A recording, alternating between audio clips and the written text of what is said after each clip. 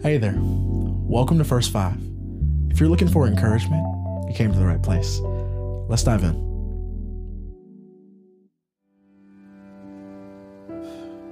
So today, I'm going to come from a really honest place, if that's all right with you. I woke up and I did not feel very inspired. I did not have the same zeal and passion and enthusiasm that I normally have. I did not have it today. And so if it's all right with you, I'm going to speak to my own soul today. And I pray that as I go to God's word to encourage my soul, that you're encouraged as a result, that we could go to God's word together and be encouraged by the truth that is laid out there in scripture. So we're just going to talk to our souls today. We're going to tell our souls what's real, what's true. We're going to tell our souls what's not true and what it needs to walk away from and the truth that it needs to embrace. We are going to remind our souls of who God is today. I'm with you. I'm in this with you. Let's hop in. Lamentations 3, if you actually look at it, Lamentations 3, really up until verse 20 is like verses 1 to 20 is pretty much just like, this is what the Lord is doing. It's horrible. Everything's horrible. My bones are being broken. Like it's just deep lamenting, deep sorrow, deep sadness for literally 20 verses. And then there's this turn at verse 21. And I want to read it to you. It says, "But this I call to mind, and therefore I have hope.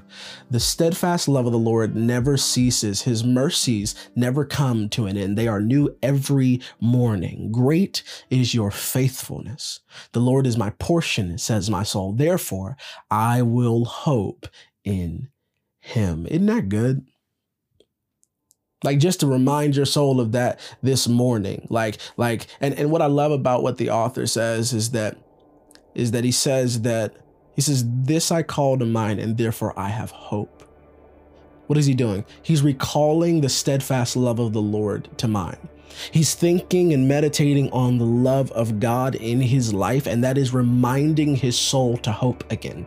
That's reminding his soul to have hope in the one who created his soul. That's what's happening here. And so maybe that's what you need today, is just a reminder of the fact that that God loves you. God loves you, and therefore you have occasion to rejoice. God loves you, and therefore you have occasion to have hope. God loves you, and it is his steadfast love that never ceases in your life, and therefore you can have joy. You can have hope. Your soul can be refreshed. You can be inspired. The word says that his mercy never comes to an end. His mercies never come to an end. They are new every morning. That concept, it can be really easy to wake up and not feel like his mercies are new. Not feel like you've been given anything new, not feel refreshed, not feel inspired. Basically where I am today, you wake up and you just don't feel a certain level of inspiration or zeal or enthusiasm or excitement. But here's the beauty of it. His mercies are new every morning. They never come to an end. Do you understand that concept? His mercies, life that you've been given, breath in your body, grace and peace and love and joy and gentleness and kindness and all the things that come as a result of you being in relationship with Jesus.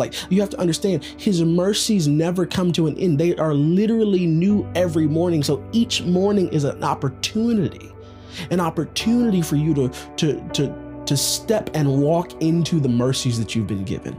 Each day is an opportunity for you to be inspired because his mercies never end. Inspiration is a gift. It's a part of the mercy of God that you get to have. Creativity is a gift. It's a part of the mercy of God that you get to have as a result of the fact that he's a good God that loves to give good gifts. And so his mercies never run out. His love never runs out.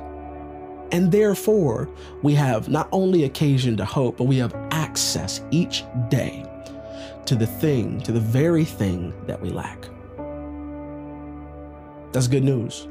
That's good news. When we think about the fruit of the Spirit, we have access each day to the very thing that we feel as if we lack. If we have relationship with Jesus, because of that relationship, out of the overflow of that relationship, the fruit that we produce in our lives, the fruit that the Spirit of God produces out of our lives is peace, love, joy, kindness, gentleness, faithfulness, goodness, self-control. You have to understand, we have access to the very thing we feel as if we lack. Why? Because his mercies are new every morning. They never come to an end. Great is his faithfulness. He's faithful That's the turn that it takes in Lamentations, is that God is faithful. He's faithful to provide for us. He's so faithful. He's so faithful. And then it says, the Lord is my portion, says my soul. Would you remind your soul of that today? That the Lord is your portion. Another translation says, the Lord is my inheritance. Like he's all I got left. Like the Lord is everything. He is your portion. Like he is your portion. He is your inheritance. If you've put your faith and your trust in Jesus as a son and a daughter of God, like the Lord is your portion. He is your inheritance. And you need to remind your soul of that today. Why? Because so that you will have hope in him, so that you will hope again, so you'll have inspiration again, so you'll be inspired again, so that you will love again and dream again and step into the mercies that God has afforded you. Each day is another opportunity for you to hope and have peace and have love and have all the things that come as a result of relationship with Jesus. So step into that today. Walk into his mercies. Know that they're new every morning, and that even today, while you feel uninspired, while I feel uninspired, we can hope again. We can be reminded of the steadfast love of the Lord and hope again, be inspired again. I really hope that encourages you. We'll talk soon.